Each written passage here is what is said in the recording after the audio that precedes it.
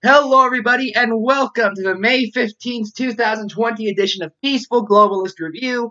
I am your host, the Peaceful Globalist Ephraim Josine, and you may have read some stories from about a few weeks ago. Some of these date back to about a week ago. Some others are even up to almost 3 weeks ago now. Or no, I think just over 2 weeks ago. The oldest one I saw was about 15 days. But you may have seen stories about snowfall going on in May in various parts of New England and even entering the Midwest. And my first thought was, when I saw these stories, I hadn't talked about them yet because I didn't know how I wanted to respond to them. My first response to this was, you know that some dumbass is going to say this disproves global warming, which no one has called it in about 10 years. And they love to say that, by the way. Michael Knowles said in a PragerU video once that was evidence, as did Paul Joseph Watson, that was evidence that the left was moving the goalpost. How about we found a more accurate term? How about the people who actually study this shit found a more accurate term than global warming? And even then, you know there are people reacting to this saying, this disproves global warming, as if that therefore makes it normal. It hasn't snowed in May en masse since about 2013. Before then, it hadn't done so since 1996. And even then, it was an oddity, and we had an explanation. And before then, it hadn't done so since the 30s. The 30s. But no, this disproves global warming, therefore, I guess we can be... It's that dog in the burning house going, this is fine. That's what climate change denial in 2020 really is. And mind you, you want to talk about people who move the goalpost constantly, or who misrepresent numbers constantly. You look at the climate change denialists. I remember Courtney Kershaw from Louder with Crowder. Louder with Crowder, by the way, had nothing to say about the snow in May story. Neither did the Daily Wire. Neither did InfoWars, to my knowledge. Gee, I wonder why that is. She posted it was like in between a span of 3 months. The amount of ice that had melted, and I think it was like the Arctic Ocean, had almost gotten back to normal. It was 3 months. Now, if you expand that graph since about 2002, I think she posted that in 2018 or 19, you see that, oh man, the amount of ice, that does happen quite a bit, but the word almost is doing a lot of legwork because over a long period of time, gaining almost all of it back becomes losing quite a bit. And by the way, I find it very funny that climate change deniers often say, well, that's just weather occurring. Meanwhile, they don't know how seasons work. That's a big claim that, in this span of 3 months, the ice is melted, but in this span of 3 months, the ice is increased. And that was after this first span of 3 months. That's called summer and winter, moron. Yeah, that's kind of how the rotation of this planet works. We factored that in. Don't worry. Do not worry. The scientists did not forget to factor in the concept of seasons. And then there are all the times where we actually listened to the scientists and started doing something about it, which they tried to stop every step of the way. And then when the worst case scenario didn't happen, they ran a victory lap. This is why Inconvenient Truth, Al Gore's first movie, now there's a sequel out. I haven't seen that. But this is why Inconvenient Truth is not actually a very good movie anymore for talk about climate change. Because any prediction Gore made in Inconvenient Truth was accurate for the carbon emissions of, I think it was 2006 that came out. However, we have dropped carbon emissions massively since 2006. The U.S. regularly leads the world in dropping carbon emissions, in fact. So here's just one really infamous example. Okay, this is probably the most infamous clip from Inconvenient Truth. It's when Al Gore says, I'm going to look at the exact year, I think it was 06. Yeah, it was 2006. Okay? Al Gore said, and this is an infamous clip from Inconvenient Truth, that by 2016, Mount Kilimanjaro would not have snow anymore because of global warming. Okay? And they love to play that clip. Say, look at how ridiculous Al Gore was. I mean, he said that in 2016 there wouldn't be snow on Mount Kilimanjaro. Now it's snowing in May, and we're just all used to it. Yeah, it doesn't really help their case in the slightest. However, that prediction was specifically if carbon emissions continued at their 2006 levels. Since then, at the behest, at the constant despise of various people who now make fun of Al Gore for predicting that, we have dropped carbon emissions massively. Seriously, massively. And that is why, like AOC has said, we have 20 years to solve climate change. That's not true. That really isn't. Various climatologists at the Heartland Institute had a conversation about this. It was moderated by John Stossel. That is probably not true. The world is not going to end in 20 years because of climate change. One of the main reasons is going to be that we have gone out of our way to prepare for it over the course of that 20 years. We have cut carbon emissions drastically. And we will continue to do so for the next 20 years. And that is why they always say, oh, in 20 years it's going to be 20 years. And in 20 more years it's going to be 20 more years.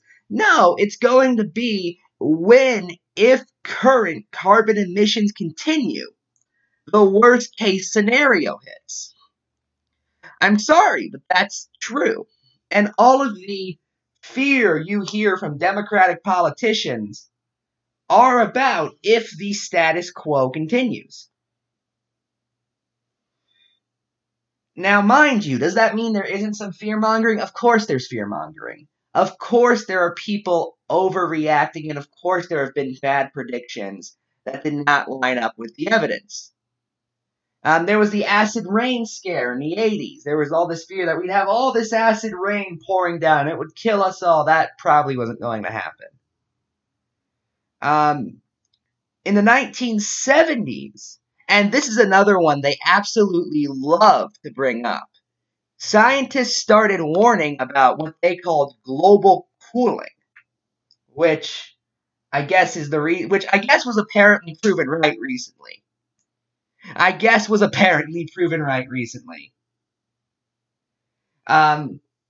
Before they started talking about global warming. Well, now we know kind of both are happening.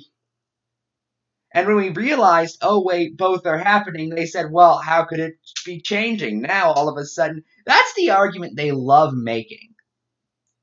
Is, oh, anything climate-based happens, you're blaming it on climate change? Kind of, yeah. Kind of. And mind you, there are still things that we aren't 100% absolutely positively sure about. I will never deny that. And there were apocalyptic predictions that were made about what would happen if carbon dioxide were released into the air. However, the idea that it was just Al Gore sitting in a room somewhere thinking, how am I going to take over the world? And then coming up with global warming as a result is just utter nonsense. It is seriously anti-intellectualism. The truth is, Al Gore wasn't even the first guy talking about it. Carl Sagan was talking about it slightly earlier. I think it was Al Gore held the first hearing in 1978. I think this was around the mid-70s. I also think Ralph Nader was talking about it for around the same time. There were papers written, peer-reviewed papers, written by people, I think it was in Norway specifically, in the either late 19th century or early 20th century, That said that carbon dioxide would cause a warming effect. That's just undeniable. But no, it was just come up with in the 1970s by Al Gore so he could take your money or something. I guess. I don't know. I don't get it. Anyway, I've been talking about the Ahmed Arabi case and the fact that the apologetics for Gregory McMichael and Travis McMichael, his son, have been utterly nonsensical. They've never made sense, and they still don't make sense. Unless you believe, again, that minor acts of trespassing is worthy of a death sentence. However, the men accused, giant quotes there from CBS. What do they mean, accused? We have it on video, but they were just accused. No, they were seen. We know they shot him. The question now is whether or not it's justified, and it clearly wasn't. Shooting higher attorneys. Now, this isn't the part I want to talk about. I do want to talk about a specific quote from them. Give me a second. Okay. Instead, I want to talk about the kind of hypocritical statements the attorney made.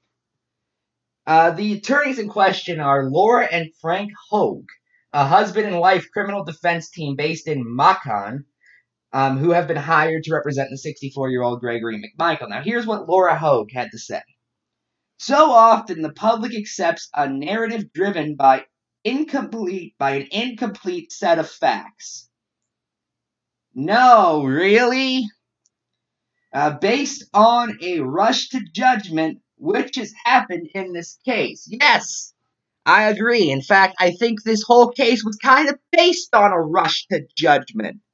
Specifically, the rush to judgment made by Gregory McMichael and Travis McMichael. Here's an example, by the way, of Travis McMichael downright lying.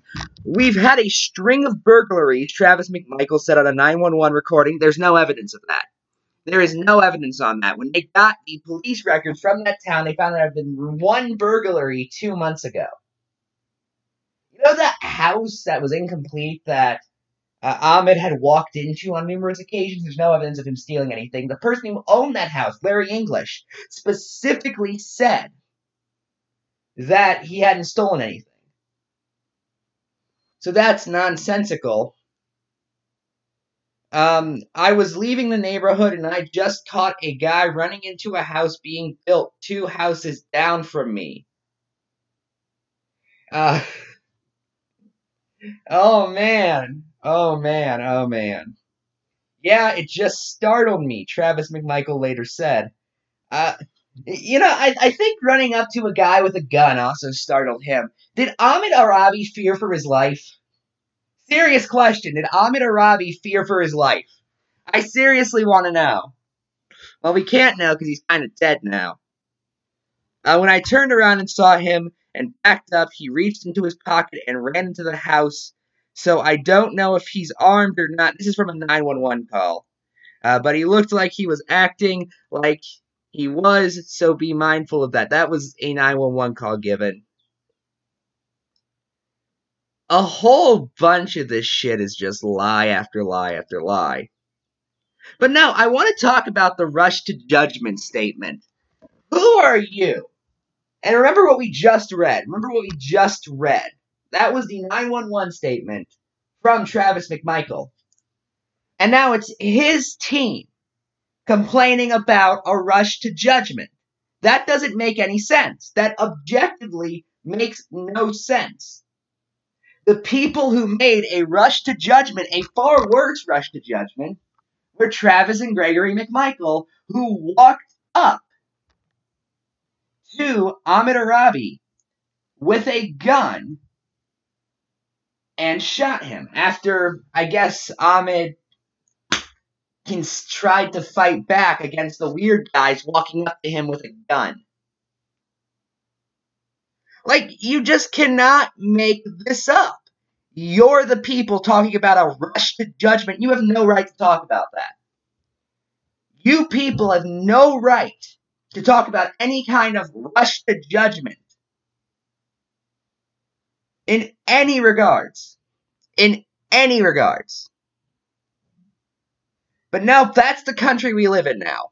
That's the country we live in, where you cannot judge video evidence of a guy being shot any more than you can any more. In fact, you can judge it less than you can judge a black guy walking into an incomplete house. Seriously, nobody's calling him out on this. Nobody is calling him out on this. Really. This whole thing is utterly nonsensical. And you know, it'd be one thing. It would be one thing if we actually had evidence Ahmed Arabi was stealing something or hurting people or doing something. But we do not have that. Gregory and Travis McMichael did not have that because that evidence did not exist. And now look at where we are as a result. A guy is dead, and we have a large chunk of the population defending it under the grounds of, well, I guess he walked into a house, maybe illegally, I guess, and also he stole something 3 years ago and brought a gun into a basketball game 7 years ago, and therefore he deserves to be shot dead in the streets. This is utterly nonsensical. Utterly nonsensical.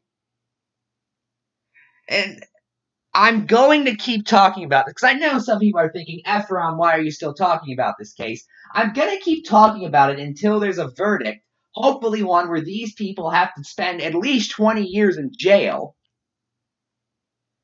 because this case should not be scraped from our public consciousness while it's still going on. And these hypocritical fucks who shot Ahmed Arabi do not deserve any kind of lack of rush to judgment. We should be judging them far more than we are currently, as far as I'm concerned. Anyway, here's some more news for you. New York admits knowingly undercounting nursing home deaths after quietly changing reporting rules. New York has omitted unknown numbers of coronavirus deaths in recent reports regarding residents of nursing homes and adult care facilities, the New York State Department of Health acknowledged in a statement to the Daily Caller News Foundation. Of course. In early May, those reports quietly began omitting long-term care residents who died of coronavirus in hospitals. Even so, New York still leads the nation with 5,433 reported deaths at nursing homes and adult care facilities as of Wednesday. Now, mind you, I kind of expected a state with, I think it's the third highest population, second or third. I think it's California, Texas, then New York. And it has the biggest city in the U.S., that being New York City, to have more deaths than any other state. Like, that is not by itself this big gotcha. The biggest part of New York is the biggest city in the nation, and another giant part of it, the Manhattan Island. That would call it. It's like 19 square miles, and it fits like over 1 million people. May even be like over 4 or 5 million. A lot of people in a really short space. Okay. So that does not bother me in the slightest. It doesn't. However, knowingly not counting deaths does actually bother me. Because, mind you, this is that time when Governor Cuomo is specifically going out of his way to both be friendly with Donald Trump, and there are insider reports that he's trying to take the nomination of the Democratic Party away from Vice President Biden at the convention, which, if he does, wow, that's going to be something else. You think 68 looked bad? It's going to be way worse. Maybe Cuomo's going to be Biden's running mate. Because I want Sherrod Brown to be Biden's running mate. I know, but Cuomo, there'd be no advantage. There really would be no advantage. I mean, they're gonna win New York anyway. So there's no home state advantage like there would be with picking someone like Stacey Abrams or Sherrod Brown or Nina Turner. When was the last time a Republican won? I mean, the last Republican governor of New York was George Buckeye, okay? And he was a very, very, very moderate Republican. Basically, the only part that he was really conservative on and how we think about it is taxes. Everything else, he was fairly liberal. This is the same state that gave us Nelson Rockefeller, who is referred to, who was the liberal Republican back when that was still a thing. That's why they called him Rockefeller Republicans. Because their main spokesman, their big guy, was New York Governor Nelson Rockefeller, who later became vice president under Gerald Ford for a while. Although he also brought Henry Kissinger into politics, which I could never forgive him for. So that's kind of what we're seeing now.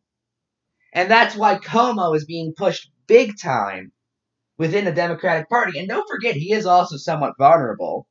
I mean, in 2018, there was a genuine campaign against him ran by Sylvia Nixon that had a shot, that had a good shot. It lost, but it had a shot. Which was that was something else entirely. Sylvia Nixon, for those who don't know, was basically the farthest left. She started off as she was an actress on Sex and the City. And then she just, was giving off these insanely progressive positions. She once said that we could give reparations to black people for slavery if we legalized marijuana, because that's basically the same thing.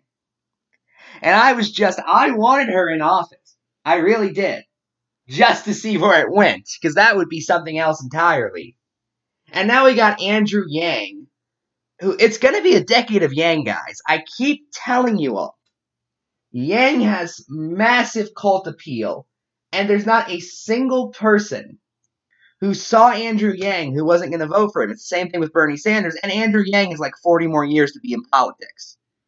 We are going to be in a decade of Yang, and I am promising you, the first step is going to be that he runs for governor of New York in 2022. Seriously, I genuinely think he's going to run for governor in 2022. And Andrew Cuomo kind of knows this. And that's why he's sort of building himself up right now. Hence why he's just stopping reporting coronavirus deaths. And also trying to get New York Republicans, all 6 of them. I mean, you guys had Giuliani, who was another Rockefeller-esque Republican. Yeah, he believed in strong law enforcement. Wasn't a big fan of high taxes, but supported gay rights, was pro-choice, and you had Michael Bloomberg as a Republican for a while, and now he's running, and then he ran as a Democrat for president just last year, or just this year. Hi, I'm Michael Bloomberg. That will never get old to me. So what we're seeing now is Andrew Cuomo looking for any reason possible to be popular. Because a lot of people thought he was going to run in 2020. I thought he was going to run in 2020. Seriously. I really thought he was going to run in 2020. And there was a good chance he would have even gotten a nomination. However, in this time period, what is going on is Cuomo wants to be a national figure. He does. And right now, that is to mislead people regarding COVID-19 deaths. Specifically say there are less than there actually are. Hence why he is covering up, his health department is covering up deaths that are going on in nursing homes. And now they've admitted to it. Now we know they're doing it. Seriously. Now we know they are covering up deaths.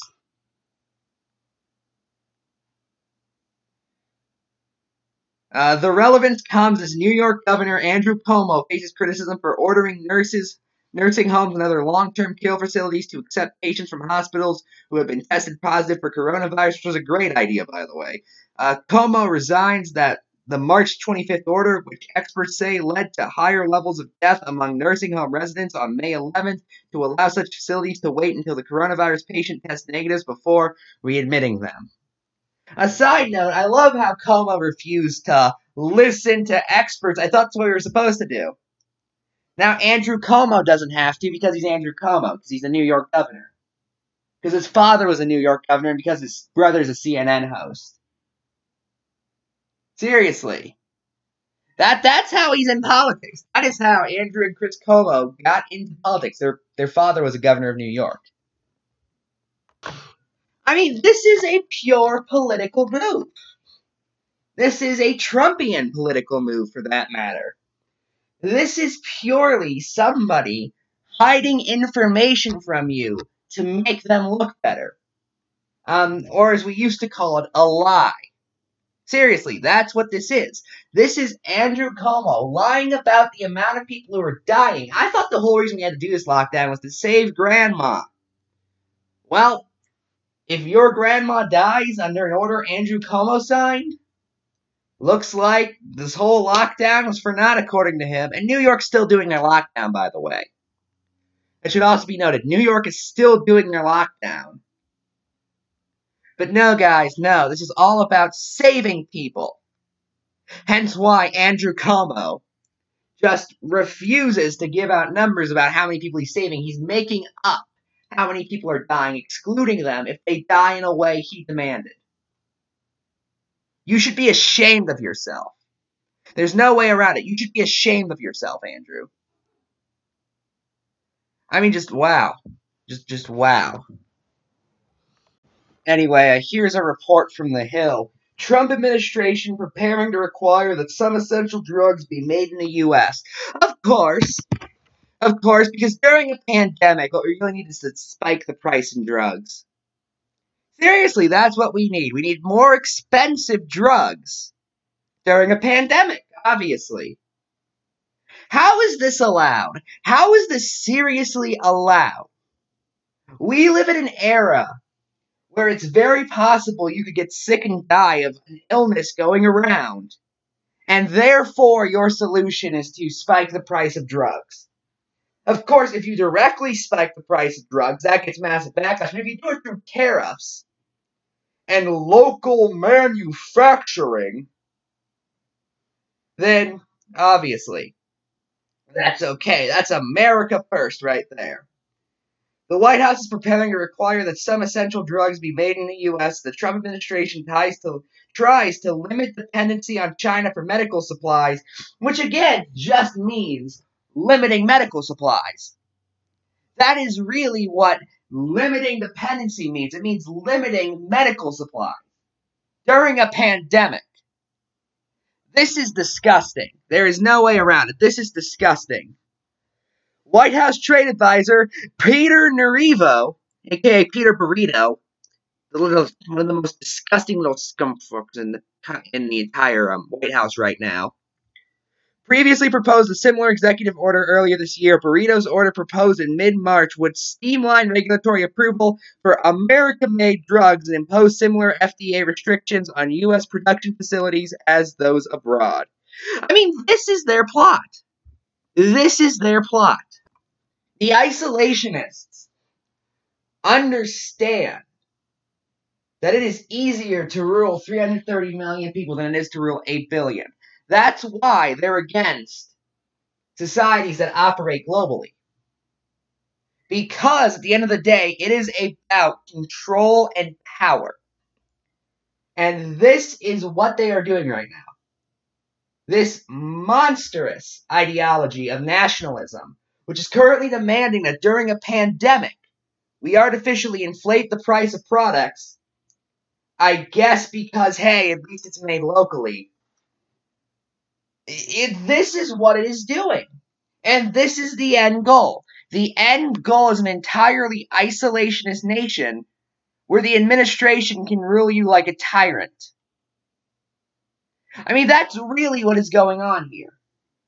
They don't want any say from the global community, because otherwise, how are they going to violate your individual rights? What about my sovereignty as an individual? Does that not matter? No, it only matters the ability for the leader to rule you however he sees fit. Your sovereignty doesn't matter. It's all about his sovereignty. To kill you if you step out of line, if you don't hail Hitler high enough. Okay, that was a little hyperbolic, I'll admit. But you see what my point is. And if you look at the regimes that loved sovereignty, Saddam Hussein's Iraq, Hitler's Germany, they weren't the people. These isolationist countries, well, Hitler wasn't really an isolationist country, but he did believe in national sovereignty, at least for his officials. This is how they always start. If you look at the steps of abusing someone, one of the first methods is isolating them. Seriously. And what this administration is doing through its nationalist policies is basically domestic abuse towards the average citizen. There is no other way of phrasing it. Seriously. This is domestic abuse towards the average citizen, and we're all just fine with it because hashtag America First, because of other bumper sticker catchphrases that are specifically designed to distract you from the issue at hand. You think I'm against Americans getting jobs or something? No. In fact, evidence has repeatedly shown that free trade grows the economy, but I'm talking about the economy, and they don't like that. They don't like that. I remember Josh Hammer was talking today, or at least he shared an article from American Compass, which is Oren Cass's atrocious blog, that says the issue with neoliberalism, which is basically a code word for the Jews. Seriously, it's used so vaguely regarding what do these people think neoliberalism is? Serious question. Have any of them defined it? Has Josh Hammer ever defined it? Has Oren Cass ever defined it? Has Thom Hartmann ever defined it? Has Michael Moore ever defined it? Have any of these populists ever actually defined it?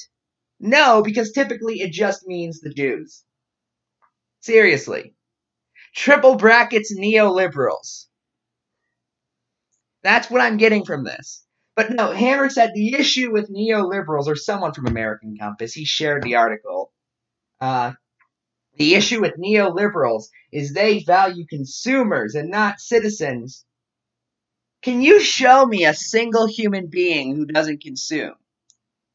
You know what? Nationally, if you were to apply the ideas of nationalism in your day-to-day life, you'd be considered a hermit with an eating disorder. Seriously.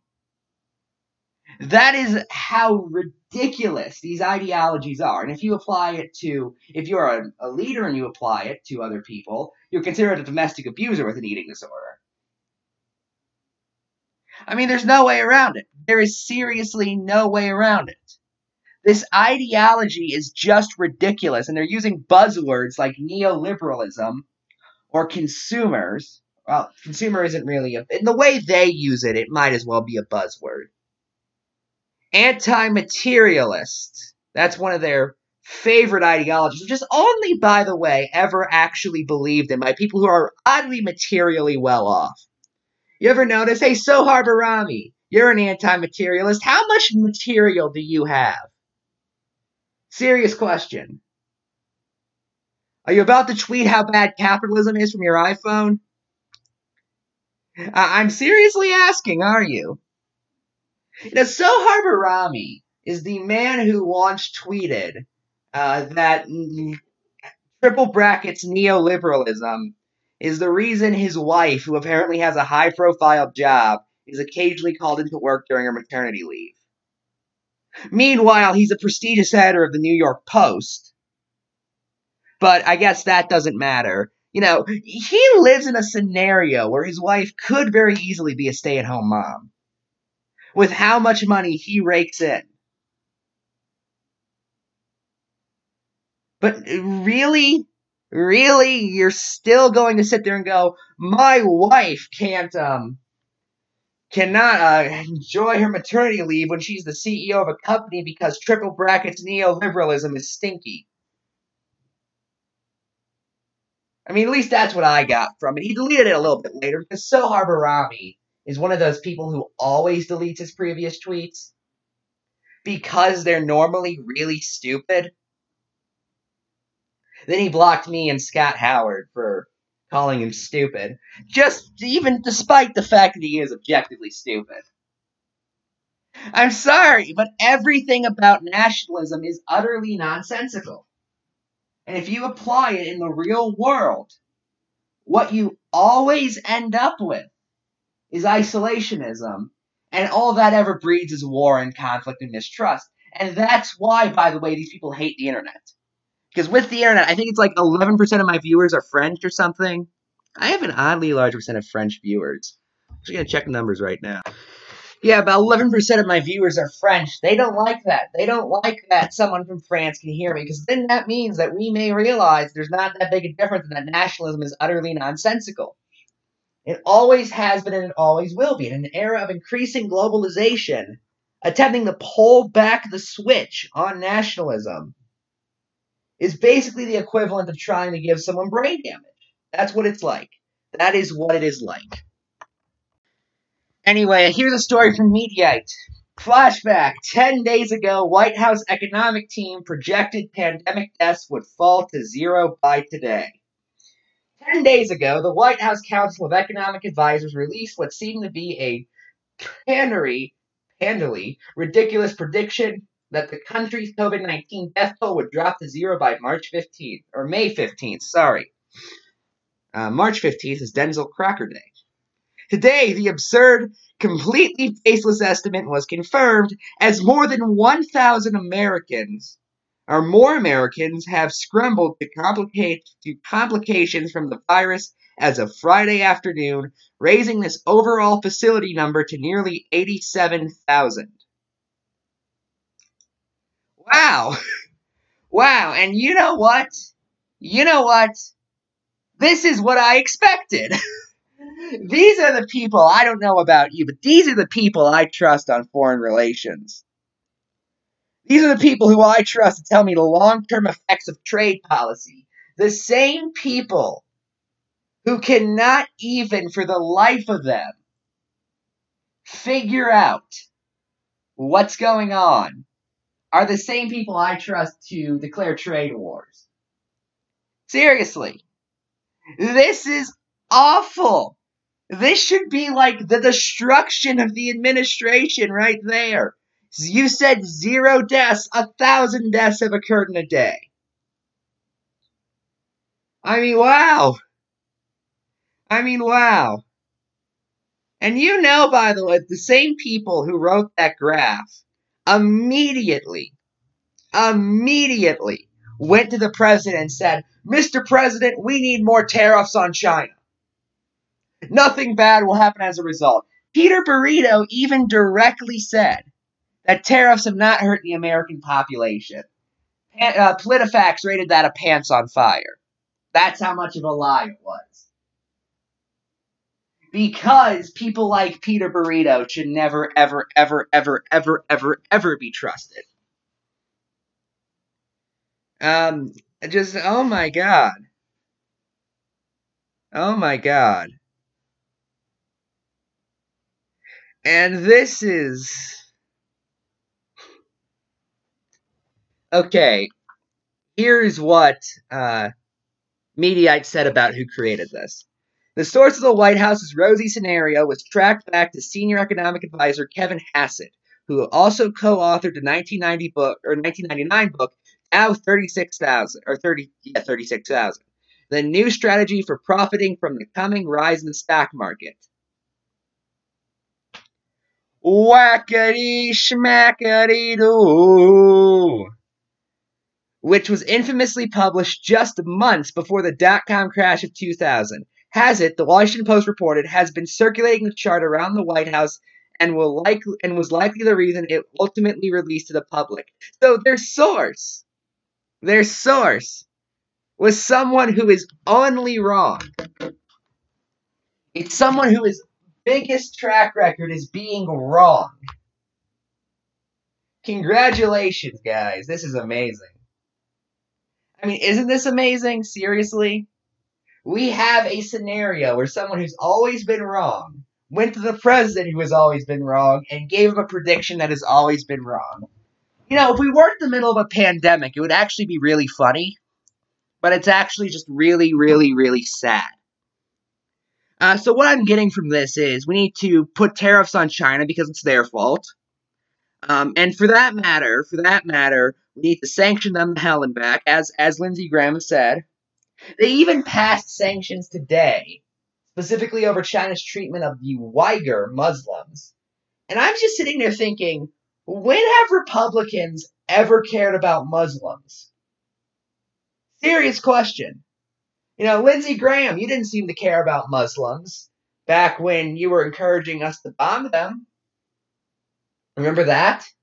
You're still one of the biggest neoconservatives. But Lindsey Graham totally cares about Muslims, guys. I believe that. I really believe that. You know, it's the same thing with a lot of these China hawks. Bill Kristol, who is also a China hawk, but not a Trumper, he also looks like the criminologist from the Rocky Horror Picture Show. Seriously. He does. Has talked repeatedly about how he can't stand the treatment of Uyghur Muslims in China. Bill Kristol cares about Muslims? Doesn't care when it's the U.S. killing them. Doesn't care when it's Israel killing them.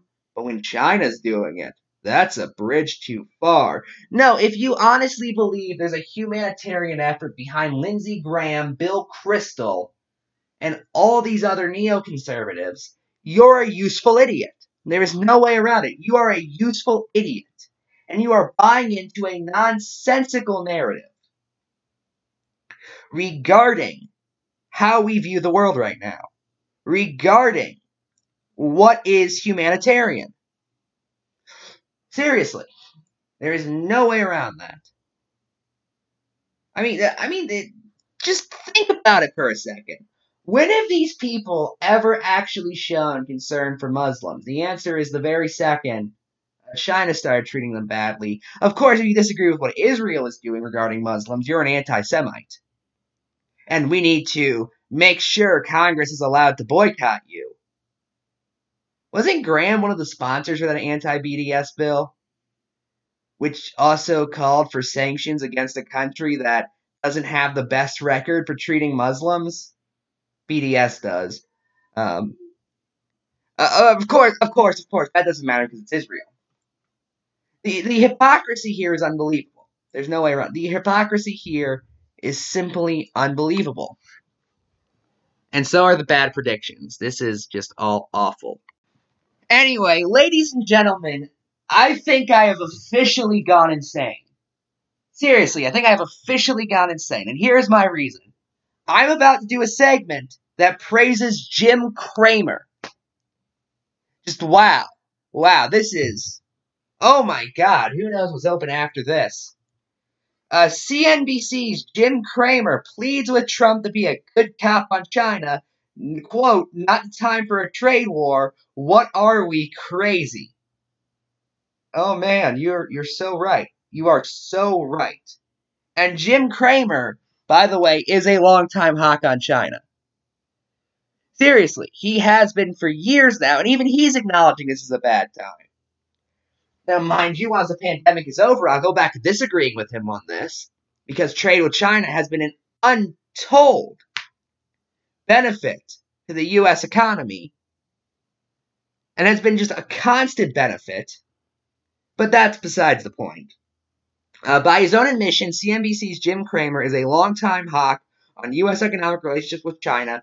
I still say the Wuhan virus, Cramer notes, but despite his entrenched position, the financial commentator is pleading President Donald Trump to take less of a hard line on China for the time being. In a passionate commentary on Squawk on Street Friday morning, that's today, or Squawk on the Street Friday morning, that's today, Kramer lamented the current state of affairs between the U.S. and China. This is terrible, Kramer said. The China haters and China lovers should look at our retail sales in the morning and say, you know what, maybe we've got to shut up a little bit here. Maybe we're not as strong as we'd like, and we should hold on until we're stronger. Kramer warned that the timing is poor for a trade beef with China. This is not the time to cause some kind of trade war that escalated to the point where we have tariffs like 1930, he said. What are we, crazy? Oh my God. Oh my God, he is so right. He is honest to God so right. And this is the first time, and probably the last, I'm ever going to praise Jim Cramer. Honestly, I cannot get over that. Even Jim Cramer knows this is stupid, therefore it has to be really, really stupid. Oh my God. The CNBC commentator called on the president to play peacemaker of sort, given the presence of China hawks like Peter Burrito in his administration. Trump already has some bad cops out there, Kramer said. He needs to be a more good cop, even if for a second it makes us look like we're nice to the Chinese. Oh my God, he is absolutely correct. The fact is, even if you want to debate protectionism, okay? Medicine should never be subject to protectionism, neither should science. Medicine and science, well, I guess science in general, escalates politics. It should ascend politics. It should ascend nationality. And mind you, I understand that Trump can't wave a magic wand and all of a sudden make all science competition worldwide disappear. Obviously. However, he should at least be working towards that. If he can't bring us into the future, he should at least be trying to get us there. By talking about this need. Meanwhile, what's he doing? He absolutely loves ruthless competition with other countries. And mind you, he's a businessman, so that makes sense. However, you cannot run a country like how you run a business. You can't. Hence why we have a situation where we're doing ruthless competition with China over medicine during a pandemic. Which I cannot get over how objectively wrong that is. During a pandemic especially, medicine should not be subject to protectionism. It should not. Our main goal of trade policy should be to keep people alive longer and living better. Now what do we have? We have a situation where if you die of an illness because the medicine's too expensive or because the president banned the medicine because it's from the wrong country, well, too bad, bucko. That's just being America first. Keeping Americans sick is America first, apparently. What kind of sick and twisted logic is that? I seriously don't know. I seriously do not know.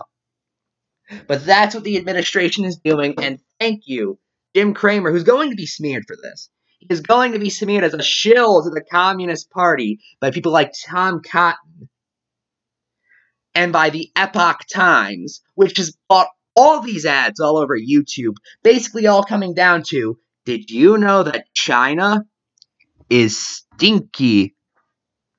Yes, I did. Don't worry, the Epoch Times.